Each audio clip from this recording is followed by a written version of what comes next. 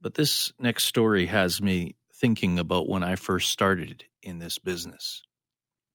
It was the summer of 1988. I spent the summer in Kenora, Ontario. It's a small community that feels more like Manitoba than Ontario. It's a summer tourism community. But back then it was a big mill town. It's also a service center, a healthcare hub to Indigenous communities in the region. I worked from May until September for the Kenora Miner and News, the newspaper, many affectionately called Minus the News in that part. But we certainly changed that in the summer of 88. Now, the highlight for some was the big trade, the Wayne Gretzky trade to Los Angeles back, August 9th. But for me, it was a trip I took to an Indigenous community north of Kenora towards Red Lake, Ontario. By the way, the worst road my Toyota or any other vehicle that I have owned ever going into that community. And there I met some pretty incredible people. Shared a meal. They shared a meal with a very green reporter that just showed up. Now, there had been a string of suicides, and I learned about a lot about addiction, about sniff, about the contradictions we see in a reserve system that restricts, I'll say sentences residents to a life of reliance on the federal government. But, as I soon discovered then and over the years, it's other levels of government as well. I saw racism by police officers and politicians and tourists. But it really took me years to figure out that was built into the fabric of that community, like so many communities across this country. Institutional.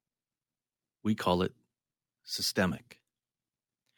And fast forward to a month ago, I'm on a flight from Winnipeg to Toronto to visit my son. And next to me, two nurses who had just been evacuated from a northern Manitoba community.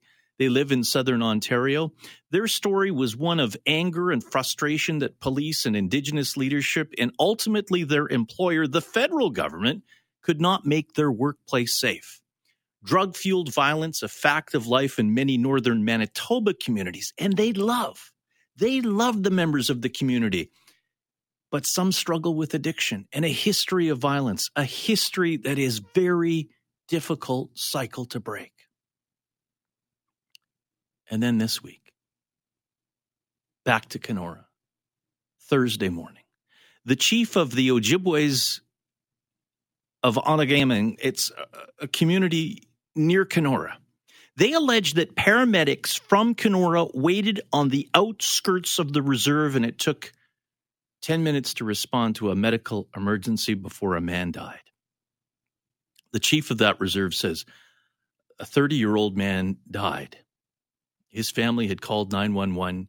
They tried to revive him by doing CPR, and the paramedics remained in that ambulance on the outskirts of the reserve. There is an investigation underway, and sometimes I think of 1988 and 2022. And where are we now? Angela Mashford-Pringle is an assistant professor and associate director, Indigenous Health at the Dalla School of Public Health at the University of Toronto, and she joins us this Friday night. It is an honor and a pleasure to join you. I wish it was under better circumstances. Welcome to the program. Thank you so much, and thank you for having me tonight. There's a lot of contradictions when it comes to the relationship between Indigenous peoples and government, isn't there? I discovered that years ago, and I continue to. Professor, I shake my head at all this, trying to get some sort of sense of this. And maybe there isn't any sense to this. Is there? I don't think there is. I mean, this history goes back before the creation of our country. And, as we're moving forward and trying to get to 2022, where, communities have clean drinking water, not temporarily, but permanently, I was listening to you talking about the roads, and honestly, you could go almost across Canada, and as you go into almost every reserve, there's potholes. And there's a book, and we say it all the time, where the pavement ends, because when you leave to go onto reserve, almost every community is dirt roads. So, there's so many other issues going on. And having self-determination, people don't think about this. I teach this all the time. But you only have a nurse in a nursing station if you're in our fly-in communities. You don't have a choice of who your healthcare provider is.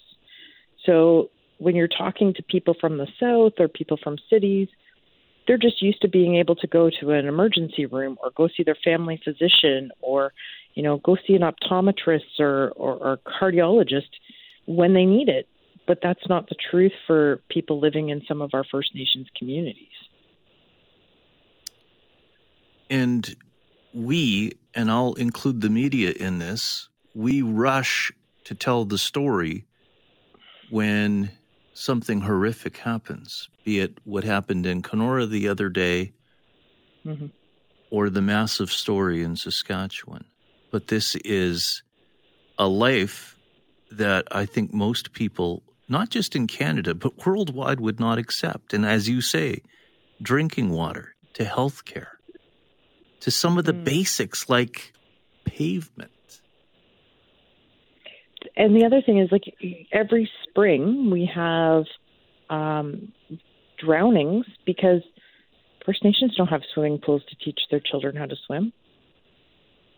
Every spring we have children who fall in through the ice and they don't know how to swim or how to get themselves out to safety. And we don't have, COVID just happened, and I was one of the authors for the Public Health Agency of Canada's report. And what we were hearing is they don't even have broadband digital access. So you can't do your medical appointments by, Zoom or another software. So I'm not sure that Canadians actually know that. I'm not sure that it's been broadcast in such a way.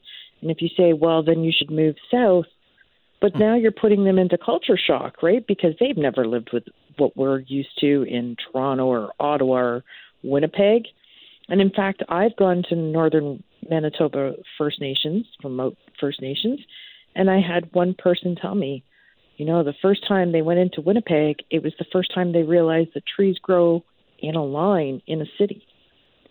Sounds crazy, but when you're out and it's a bush, a forest, you're not seeing trees in a line. That's not how they grow naturally. But when you come to a city, that's how we grow them. And knowing what is a traffic light. Like, there's so much culture shock. Never mind the sticker shock. Food may be expensive in First Nations communities, but can you imagine having to come to a large city and have to pay our rents in order to survive?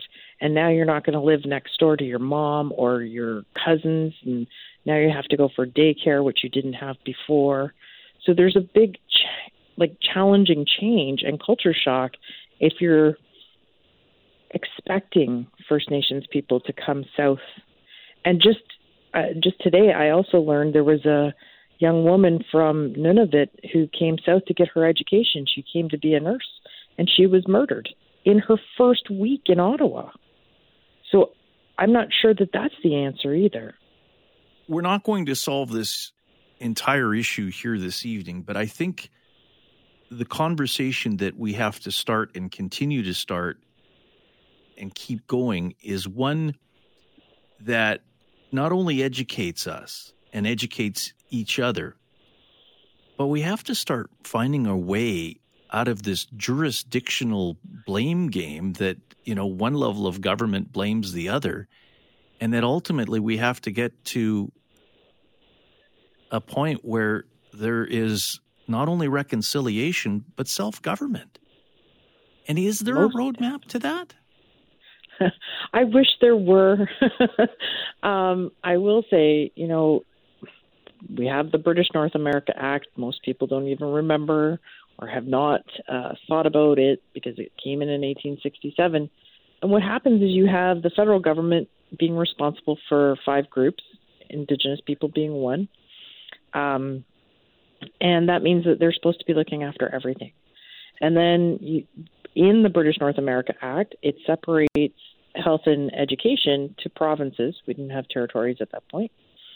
And so when you start to look at it, if the federal government is supposed to be responsible for First Nations, Métis and Inuit, then they're supposed to provide health and education. But they had never provided that.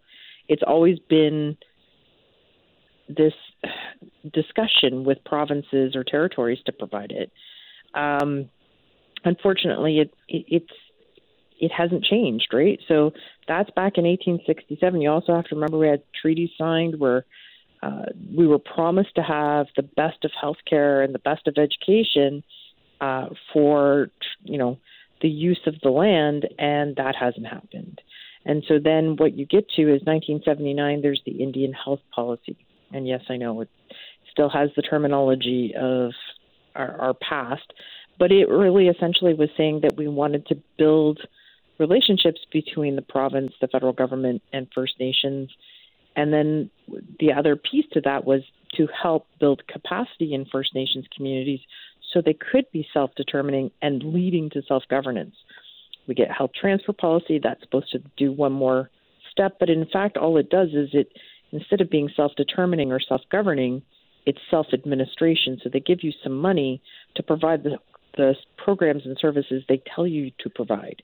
So you don't get to make decisions based on what your community needs. So when you were talking about suicides, there's no way for them to take that money and put it towards mental health or suicide awareness or something or prevention. They have to do the programs and services that the government says that money has to be at. But the money, yes, is transferred to the First Nation, but they don't get to use it in a way that's beneficial. What if they don't have a suicide crisis, but they have a diabetes crisis? What if they don't have a diabetes crisis, but they have a Lyme disease crisis? They can't move the money around. The federal government won't allow it. And in 1995, they brought in the Self-Government Act, but it didn't have any teeth. Now, move forward, and we have Jordan River Anderson passes away in 2005, and they come up with Jordan's principle because the province wouldn't pay for the things he needed in order for him to go home to Norway House. And so he lived and died in a hospital in Winnipeg, never seeing his traditional territories because of his medical conditions. And so they said, from here on in, provinces just provide the care needed, and then we will discuss the payment afterwards. Provinces continue to, in my opinion, ignore Jordan's principle, and sometimes they will give you the proper care or services or apparatus that you need in order to go home, but not always. So and that's the issue. That's the issue that continues, and ultimately, we will see you in court. And there is litigation going on. There are communities that are taking those rights, and they are going to court, and they are winning in court. Angela Mashford-Pringle from the University of Toronto, we need to continue this conversation in the future, but it started tonight.